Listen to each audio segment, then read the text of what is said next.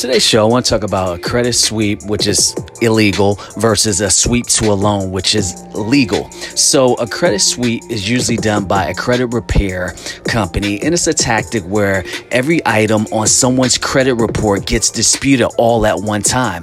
While a sweep to a loan, which is legal, which is done usually through a bank or a credit union, is when you connect the revolving lines of credit to your checking account to automatically pay down or advance from your line of credit with an available balance. The reason you want to know the difference is because while you're trying to build your credit, you want to stay away from credit sweeps. And while you're getting these lines of credit, you want to start to sweep to a loan.